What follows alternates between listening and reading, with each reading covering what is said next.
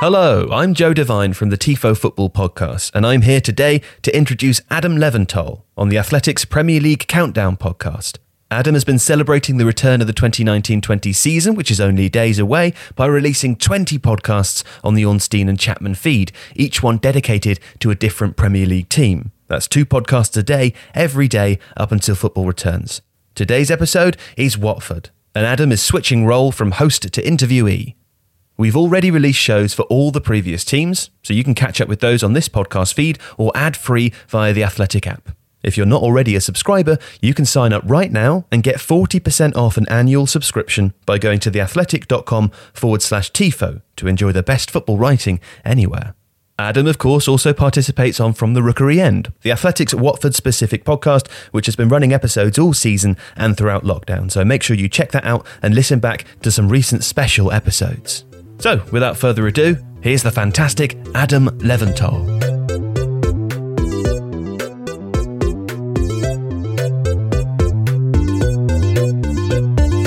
Adam Leventhal, welcome to your own podcast. Thank you very much. It's great to be here. I'm sort of slightly trepidatious because being an interviewee rather than the interviewer is a little bit more challenging. But if you can go easy on me, then I'd be very grateful because it has been quite an arduous journey getting through all these podcasts. Well, I'm glad this comes right at the end. So in a way, you know, it's a bit like your swan song. Let's start with an easy one. With that in mind, you went to a game of football at the weekend. What on earth was that like? It was sort of partly soul-destroying, but also quite heartening, if those two things can exist in the same way. In terms of simple logistics, it was very, very straightforward. There weren't any sort of crowds to get through. There wasn't more traffic around Vicarage Road. It was obviously, you know, a stark reminder of the situation that we've been in, being so close to Watford General Hospital, which is, you know, still fully operational, and there's still, casualties of coronavirus hoping to recover on the wards there. You have to walk up, have your temperature checked, go through a medical questionnaire. You have to wear a mask when you go into the ground. Face coverings have to be worn at all times. You're sat 2 meters apart from your colleagues. There's obviously no fans in there.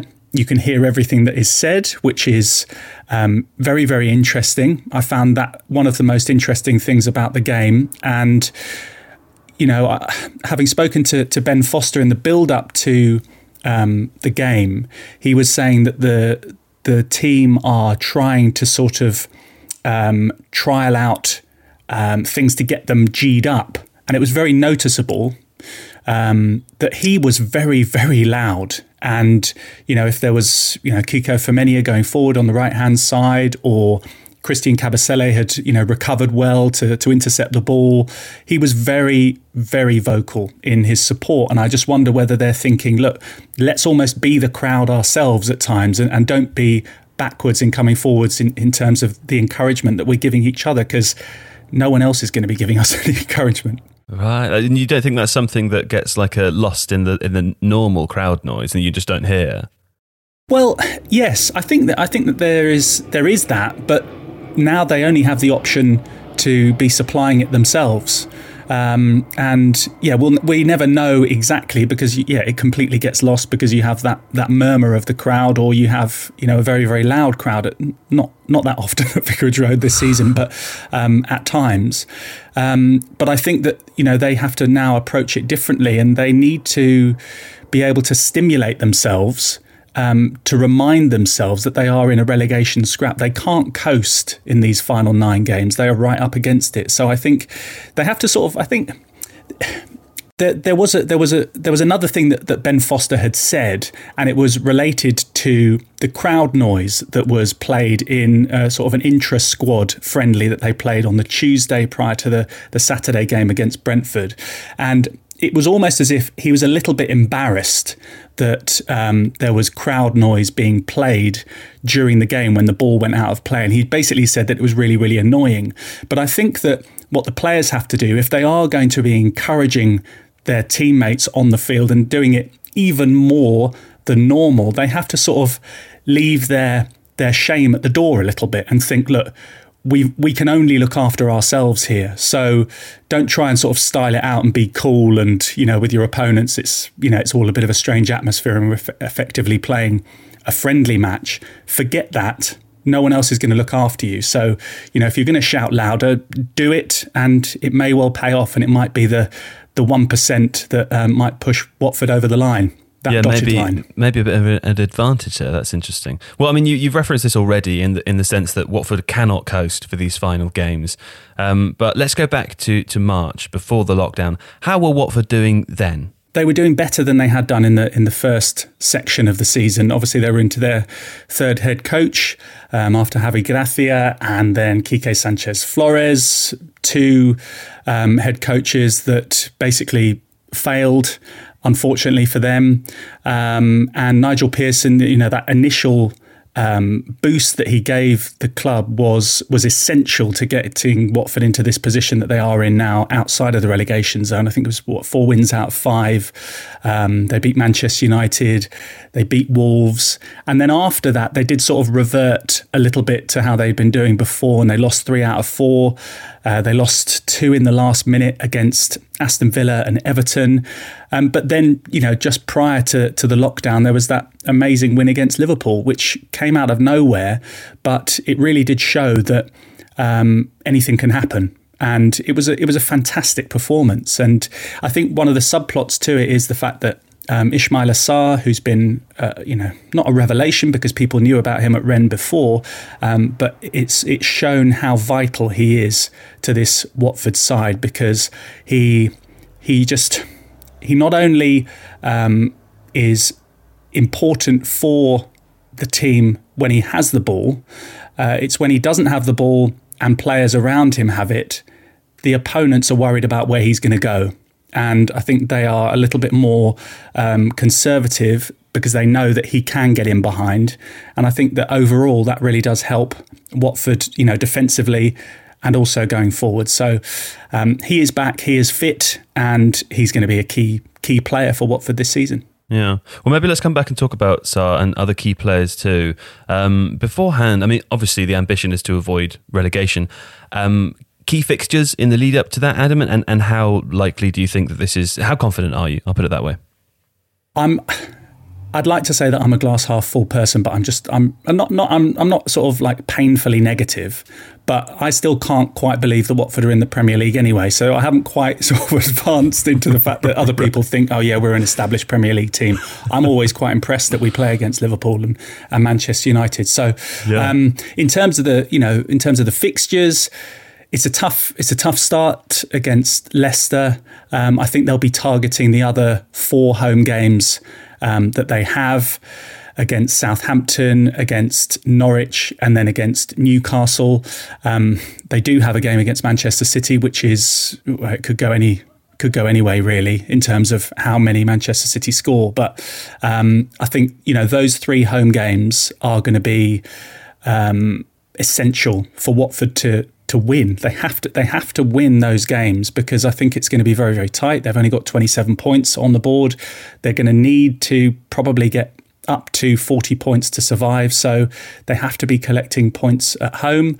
And then, a game that I think is probably earmarked by West Ham fans, and also for Watford fans, certainly, the away game at London Stadium to play West Ham. West Ham are also in trouble. So that might be one that could result in either side going down if they haven't been in good form. So I don't know.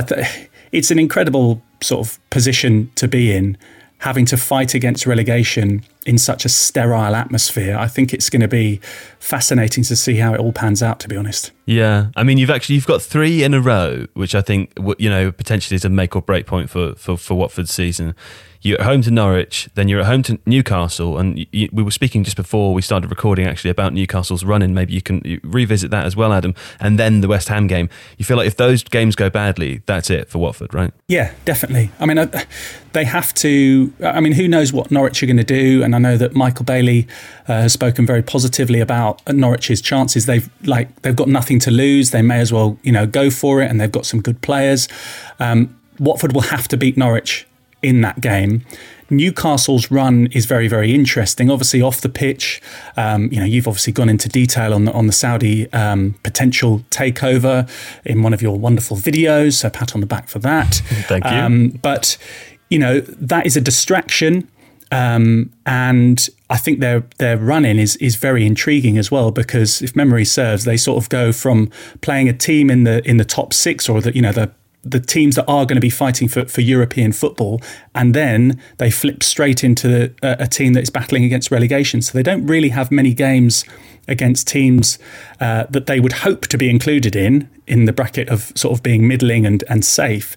So I'm not 100% sure whether they won't get sucked in to the relegation scrap. But I mean, that might be disproved early doors, and they'll pick up a couple of wins and they'll be safe. And then if they are, then that will be a bonus for Watford, because they will need to win that game against Newcastle heading into the game at the London Stadium. So it's very tense indeed. Can you imagine if Newcastle do get relegated a day after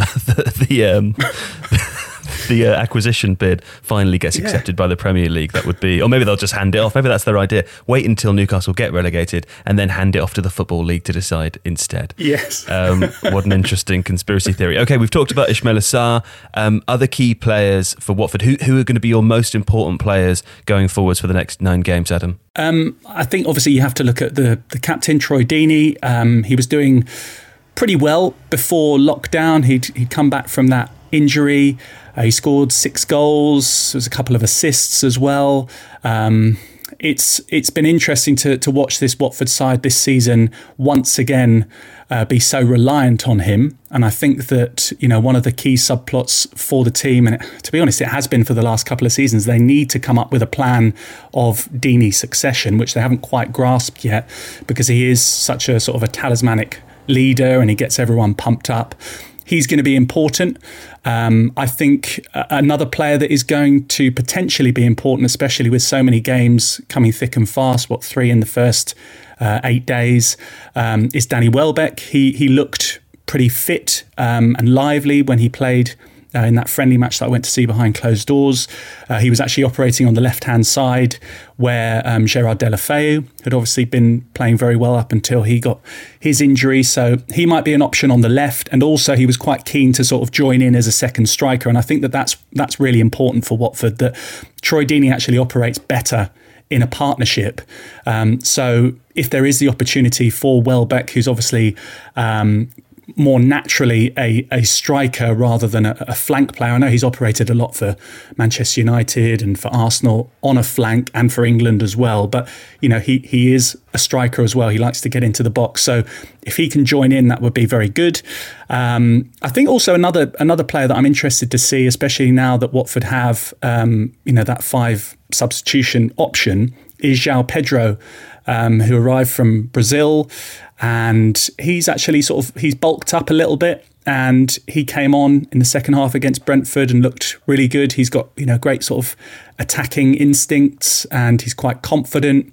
So I think there might be a few players on the periphery that, like for all clubs, will get more of an opportunity. And because there isn't going to be the pressure of playing in front of big crowds who might be very quick to sort of mumble and groan, the fact that they're not going to be there, they might just be able to sort of have a bit more confidence, and they might try a few things that are the reasons that they're at the football club in the first place. So we'll have to see if maybe João Pedro, maybe Domingos Quina as well sort of gets an opportunity. So there are reasons to be cheerful for Watford, but there are also a lot of reasons to be fearful as well at the same time. That's football.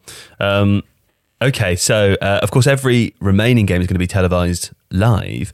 For listeners who haven't seen Watford too often this season, what should they be looking out for? Under Pearson, defensive discipline, which was hugely lacking in the beginning part of the season under Javi Gracia. Quique Sanchez-Flores obviously brought in a little bit more solidity, but he sort of chopped off the attacking arm of the side and made the defensive legs very, very strong. And Pearson seems to have got that balance a lot better. There are still obviously question marks over the defence, maybe a little bit creaky. a little bit slow to turn if you've got attackers, getting in behind. But then other than that, there is a lot of positive elements to that Watford side. Etienne Capoue is languid in style, but he is someone that can actually drive the team forward, and he's got a great engine. The same as Abdoulaye Doucouré, technically very, very good, very keen to get box to box. You've got experienced players as well, like Will Hughes and Tom Cleverley, who are also in the mix. And then Ismaila Sarr, who we mentioned a little bit earlier on, he is so important to Watford in this final run-in, because when he plays, he not only sort of pushes the opponents back, but he is also a supply line, and he's excellent at getting the ball in the box, and that's what Watford were lacking with when he wasn't in the side. And he also scores goals, 4 goals in 9 games, 3 assists in that time as well, 2 against Liverpool. And when he was out, Watford really, really did miss him. So in terms of the style of play, it can be very, very attractive. Especially when the likes of Sarr are on song and Doucouré as well. So look out for the fullbacks as well. Kiko Femenia has got lightning wheels. Adam Messina down the left-hand side has been a sort of a revelation this season, coming in on the left-hand side rather than Jose Holebas. So there are moments when Watford can be very, very attractive, but also because over the course of this season, their confidence have taken so many hits, they don't have to. It doesn't take them long, I should say, to maybe sort of suffer a big dent. But then, who knows if the fact that there aren't going to be crowds there, they don't feel that weight as much as they had done earlier on in the season, then maybe they might recover better. But I think just in general, for all teams, the team that goes behind in games, it just seems to be more of a struggle to get back on level terms, I think, because you haven't got the crowd sort of pushing you forward. So I don't know, maybe they might have to crank up the fake crowd noise a little bit more. Maybe that might actually, rather than annoying them, it might do a good job. I don't know. We'll drown everything out. Yeah. It's time for the impossible question now, Adam. How do you predict they will fit? Well, where do you predict they will finish? I suppose really we could simplify this and say, are they going to stay up? I genuinely don't know. I really, really don't know. I'm not sort of trying to sort of put low expectations, because I genuinely think they are going to stay up and it'll be comfortable. I really genuinely have no idea whatsoever. Those first 3 games for Watford, at home against Leicester, away against Burnley, and then at home against Southampton, if they can pick up 4 points from those first 3 games, then I think they will be in with a shout of staying up. Obviously, they've got to go to Chelsea. They finish at Arsenal as well. And they've got Manchester City. And then we talked about those 3 games to come against Norwich, Newcastle and West Ham. But if they can have something to sort of grab hold of early doors, and the teams below them take a few hits as well, then I think they're very, very capable of staying up, but I simply don't know, because I'm not sure how other teams around them are going to react to being in the same situation. So I'm sorry, I'm massively on the fence, sitting there with my head in my hands. No, I think it's a dignified place to be.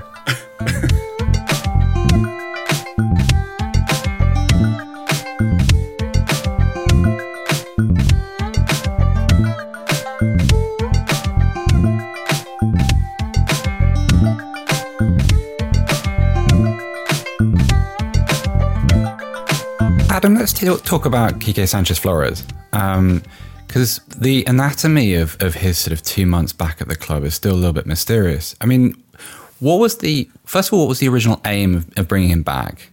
And secondly, how did it deteriorate throughout that period? And what were the kind of the decisive points within the relationship which led to him leaving again? I think first and foremost, it was a surprise that Watford were willing to offer the olive branch, because you'll remember when he left previously, there seemed to be a pretty sort of catastrophic breakdown in the relationship. And it was interesting that, Gino Pozzo and Scott Duxbury and Filippo Giraldi, the technical director, the owner and the chairman, for people who aren't familiar, that they were prepared to try it. They knew that they needed someone to bring defensive solidity to the side. That was something that he did very well in his first spell, the first season that Watford were in the Premier League. So they thought, okay, let's go to him. But it seemed as if they had a little bit of blindness to the fact that their relationship had broken down. But in the same regard, there is also the argument that, you know, getting things out in the open, if you're going to sort of get back together with someone, if you sort of lay everything on the table, then there is nothing to hide from. So it seemed as if at the very start of it, the relationship had been built, but the problem was that he didn't have as much credit in the bank due to the fact that his first season had finished and fizzled out a little bit, and obviously there had been those moments when the hierarchy and he hadn't seen eye to eye. So I think the fact that he didn't start off with a win early on, which he could have done against Arsenal, it was so close. If Abdoulaye Doucouré had scored a winner, having come back from 2-0 down, that could have changed the dynamic. There were also games when Watford should have won at home, which could have changed it far earlier. I remember a game against Sheffield United, they drew 0-0. Andre Gray had a great opportunity. Danny Welbeck had a great opportunity one-on-one. Craig Dawson also last minute. It was over the bar, tipped over the bar. You know, he didn't get much luck, and he did actually bring what he was supposed to bring. He also had a subplot of players being out injured. Obviously, he didn't have Deeney. He didn't have Sarr for quite a long time. So a lot of things contributed to making Watford less potent going forward, which was out of his control. However, there was just so much focus on the fact that, yes, they're better defensively, aside from the 8-0 defeat against Manchester City, of course. Yeah. But that was an interesting one, the Man City game, because I thought that was a really big error from Kike, because, you know, having started well against Arsenal, it was almost as if he naively treated Manchester City away as an opportunity to try out the rest of his defensive options. So he made a huge amount of changes. He brought Adrian Mariappa into the back four. No criticism of him, but there was no reason to change things. He played Dimitri Fauquier out on the right hand side in a sort of a revamped defensive line. It was just a bad call, and that really took, well, I don't know, 3, 4, 5 games to get over. And then eventually, just prior to an international break, I think it was, they beat Norwich, which sort of kept him clawing on. But I think he just became frustrated. I don't think he really realised the struggle that he was getting himself into. And I think that was ultimately what broke it down. And it was a shame, because I think, you know, he's a good guy. I went out to speak to him for The Athletic out in Madrid, and you know, his heart was in it. He wanted everything to go well, but I think it's sort of, you know, you go back to the old saying of never go back, and I think in this circumstance it had genuine red flags even before he'd signed to say, yeah, this is one that fits into that category. Don't do it. But they went ahead with it, and then I suppose they had to make that brave call and say, look, this really isn't working. Let's jettison him, and even if he's not here and we haven't got someone lined up, it's better to not have him here and try something different than keeping him on, because Troy Deeney actually spoke about it and said, look, it just smacked of nostalgia, and it was a waste of 10 games, and that's what's left them in the hole that they're in at the moment.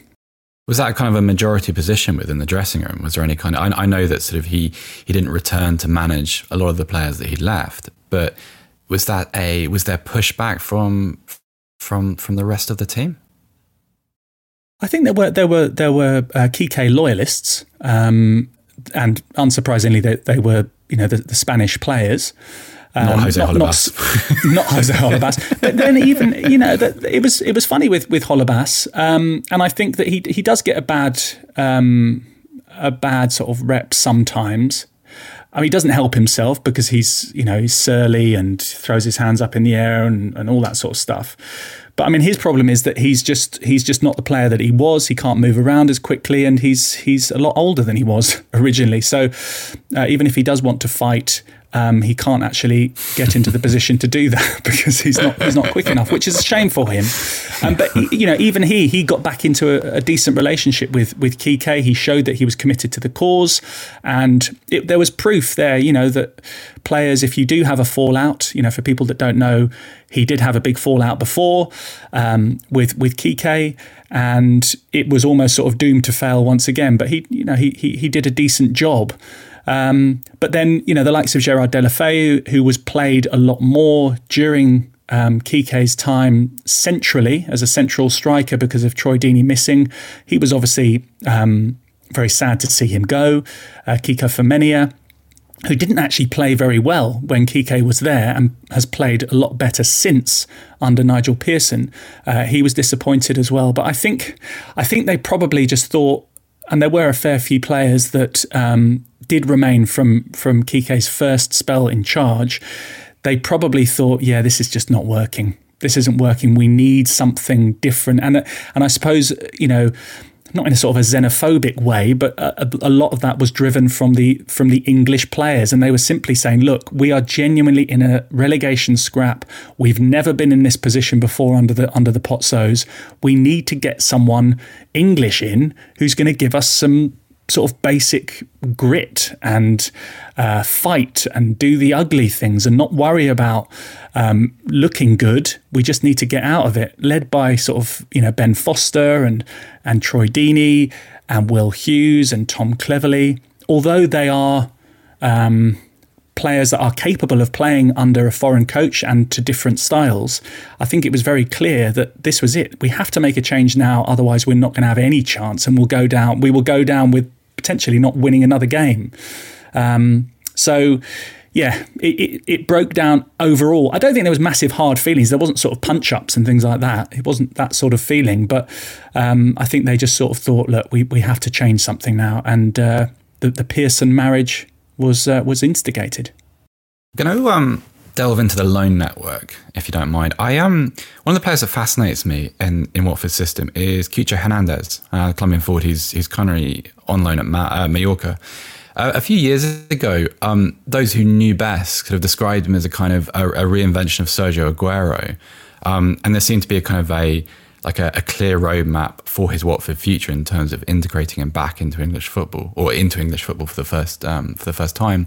What's his status at the club? Is he? It seems to me, just from a glance, that there's a kind of a little bit of a work permit issue, possibly. But what's the plan with him? And is his stock just as high as it ever was? I think there are now firm plans for him to come into the squad for pre-season, whenever that's going to be this year. Yeah. And over the last 12 months, the sort of the plan has been put in place to start to integrate him into getting his mind into the fact that he is going to become a Watford player. That has been slightly complicated on two fronts. Firstly, because he was injured for the first sort of section of this season. I think he's only started about 15 games or something in the whole of the season, something like that. Exactly. So that was... that was sort of combined because he first was seen at Watford's training ground doing some fitness work and things like that. But I think they also used that as an opportunity to help with his integration. So he came to a couple of Watford games so he could see the ground. Obviously, he was spending time at the training ground as well. And the next complication is that it will depend on the status that Watford hold by the end of this season. So if I don't necessarily think it's critical that Watford stay up for him to become part of the Watford squad, because I think he could probably have a really good season in the Championship. It just depends how vocal his agent wants to be. But he's been part of the Pozzo family for 4 years now.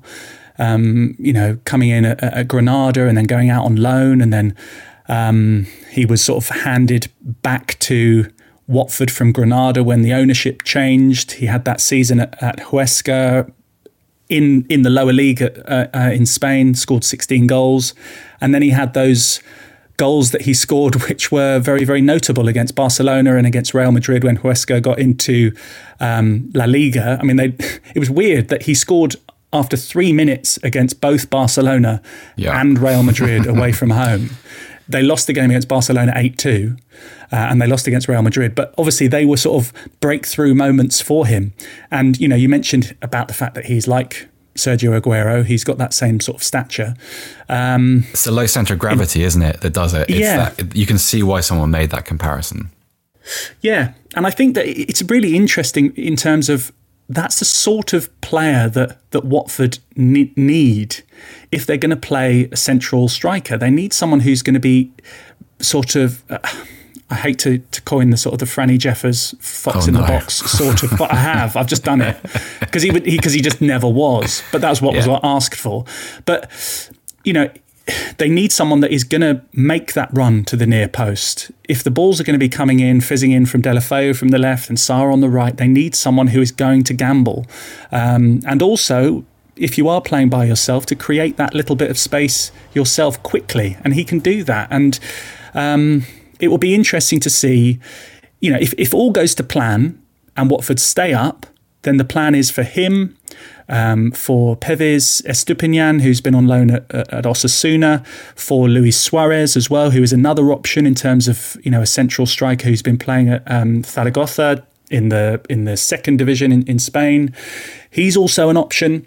So, you know, they do have squad strengthening to do, and they don't have to spend any money to do it. So a lot is riding, you know, not only on the finances, but on the players that they can bring in if they can stay in the Premier League.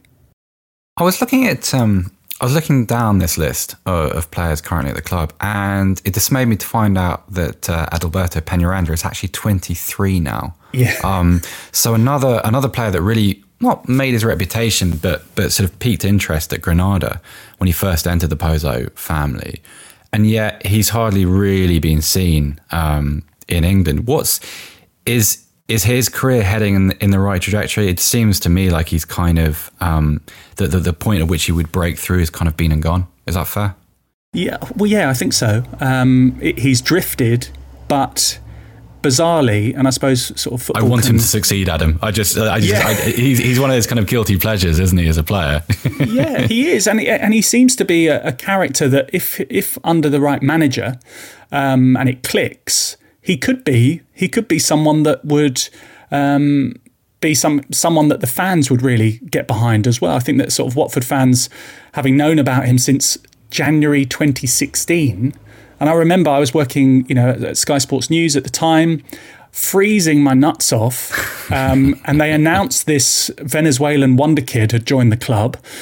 And trying to, pronounce his name over and over again with a frozen mouth was difficult enough. But then actually trying to find out much information about him was also a challenge. And then he sort of disappeared for ages in terms of, you know, loans at Granada, Udinese, Malaga. And then he pitched up last season, and it just didn't seem to quite work. He played against Woking and played against Newcastle in the FA Cup. And then this season, he was also given a chance early on in the campaign, scored against Coventry. Lovely goal too. A brilliant goal. Yeah, really, really good goal. And then a couple of days later, he went out to Belgium on loan to Eupen. I'm not quite sure how they pronounce it. That's an interesting story, by the way. That club, Qatar-owned, mix of nationalities. Yes, I'm not quite sure what's going on there. But yeah, and then he cancelled his loan. It seemed as if his heart wasn't in it. Came back to the club early, and that coincided with Nigel Pearson being there. And Pearson, with a very sort of open book, blank page approach, thought, well, who is this dude? And you know, he seemed to be quite a lively character. Pearson open-mindedly went, yeah, all right, well, come on then, get yourself fit, show me what you can do. And that's maybe what Watford need. And he was, you know, he was amongst the squad for that game that I went to, the Brentford game. He was going to come on, and then he didn't come on. But if they can get him fit, and you know, like João Pedro, you know, one of the extra options that Watford have, if they can throw him on, he is the perfect sort of not being cruel, but like that Joker in the pack sort of player that people will not have prepared for. And he's worth a go. And these 9 games might be the moment that he actually guarantees himself some solidity. But I suppose it's more likely that the drift will continue rather than the other way around. But he does have a chance, and if he can take it, then you and I and a lot of Watford fans who like him and have a weird sort of attachment to a player that they've never really seen play, but was full of potential, then it might just work out. Who knows? I think I just like saying his name. He sounds like one of those players from footballing antiquity, when it's sort of a legend from 1920s Uruguay or something like that. The last time I saw you, you mentioning Pearson just reminded me of this. It was that game against Everton, the 3-2. And for people that aren't sort of really aware of Nigel Pearson's press conference etiquette or personality, this kind of illustrates it. He came in, Everton obviously won the game 3-2, having been down to 10 men with a counter-attack in the last minute. And someone right at the front of the auditorium said, that was a bit naive of your players, Nigel. And he was like, naive how? And, that sort of weird, like, sixth gear that he has in his personality, where he kind of, it's almost like he's going to jump over the desk and wrestle you. Like he's the only manager I think that actually scares me in press conference. I think because we've seen him go a little bit further. I think maybe in his in his defence, he has been the thing that sort of has been very noticeable for me. Yes, you're right. He doesn't like words being put in his mouth at all. He's very sort of conscious of that. But also he does like to really explain his points in very, very detailed ways. So I think that's been quite interesting. And I wonder I think he's probably far more direct and clear and precise in his instructions to his players than he is to the media, because sometimes he can say, well, I'm not going to talk about that, but, and then goes on to talk about it for quite some time. So, I think, look, overall, from the point of view of covering Watford, I think it's made a big difference that, yes, he can be quite aggressive in terms of the appearance, but I think he's very conscious of making sure that he doesn't talk rubbish, and he's still quite honest, don't you? He's quite honest in what he says. I think I enjoy it, but it has that element of danger. Like it's sort of it's like talking to someone who has a completely calm expression, but is absolutely seething behind the eyes all the time. It's a very strange dynamic. But that's what you want, isn't it? I think so. It's like it's not your average press conference with a few platitudes. You think something might happen. Something might go on here. Yeah, but that keeps the players on their toes, doesn't it? It's the perfect combo. So. He might snap at any minute. Well, if I was playing for him, I think that would work. It would be sort of, am I going to run that extra yard? Yes, because I'm afraid of what might happen if I don't. Do I really want to find out what's going to happen? I'm not sure I want to pull at that thread. Anyway, Adam, let me just finish with a little bit of a commercial bit. Watford are leaving Adidas at the end of the season and joining manufacturer Kelme. What's the thinking there? Is that just a financial decision, or is it part of some kind of broader commercial strategy? Yeah, I think so. It's broader than that. I mean, we know that Watford are very reliant on central payments, as many of the teams that aren't in the top 6 are. And they need to improve their commercial revenue. The deal is supposed to be worth, if it all goes to plan, and that is, post-pandemic dependent, worth in the region of around £10 million, which is a bump in terms of a commercial partnership for the club. They had an option of an extra year with Adidas, but they wanted to have a bit more control. I think they felt that because they aren't one of the big guns that Adidas are linked with, like Manchester United, they were given more sort of template options rather than being able to be bespoke, which Kelme seemingly are very keen to offer. And I think they felt, things like seeing your kit that you have being exactly the same kit as someone else. Like it was a Polish side, Vorskla Poltava, who played against Arsenal, and they pitched up in exactly the same kit that Watford had as their third kit. And I think it's like things like that fans go, oh, right. There's a lot of that around at the moment, though. You see, if you look at Leicester's third kit, the pink one, that you can just buy that as a sort of a training top if you look in the right places. That's terrible. I'd never heard of that before. Yeah. I think that it has an impact, doesn't it? It certainly does. I think so. You know what? I mean, it's not even about Watford. I just wanted to have a rant at the state of training kits and kits in general. There's a lot of templating. I know this isn't the right forum for it, but I've got a microphone and it's my opportunity, damn it. There is an awful lot of templating going on, and no good. Just have enough respect for your football club where, you get someone to, I don't know, just put a chevron on or something. Just spend an extra half an hour on originality. Right, I'm done. But that's what Kelme is. But that's seemingly what Kelme are doing, and I think they're very, very keen to work with them. And commercially, they have sort of been given not a guarantee, because nothing's guaranteed at the moment, but that they will be pushed into Asia, into the Asian market, in particular in China. They'll get hangar space, which they didn't get before, and I suppose it's just a calculated gamble to go with Kelme, and they've got a decent history to them. There's there'll be a sort of a retro audience that remember them, being the kit supplier for Real Madrid and things like that might take an interest. So we'll see how it goes. I mean, if they turn up with an absolutely rotten first kit, then then the deal will be under a lot more scrutiny. But hopefully it'll be a fun kit that is a Premier League kit, and that's a big element. As long as it's not, I mean, nothing's going to be worse than that Arsenal kit that looks like someone's been wearing it when they've been running through brambles. That story? Yes. You look it up if you're listening and you haven't seen it. It reminds me of the Pearson story, where he was confronted by a pack of wild dogs, and he dived into a pack of into a sort of thorny bush, and that's what he would look like after doing that. That's what Arsenal are wearing next season. That's So if you don't need to look it up anymore. That should leave an imprint on your mind.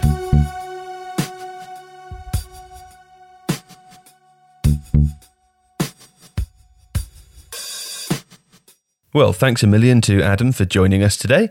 Listeners, if you're not already subscribed to The Athletic, make sure you go to theathletic.com/Tifo to enjoy all of Adam's writing on Watford, plus much, much more. And you can currently get 40% off an annual subscription, which works out to be about £3 a month, or 10p a day if you're in the UK. And make sure you listen to From the Rookery End, The Athletic's dedicated Watford podcast. Adam and the team will bring you the very best coverage when Watford are finally back in action. And finally, scroll back through this podcast feed and the Athletic app to hear all 20 of our Premier League Countdown podcasts, each one dedicated to a different team. To all of you today, thank you for listening, and enjoy with us the return of the Premier League.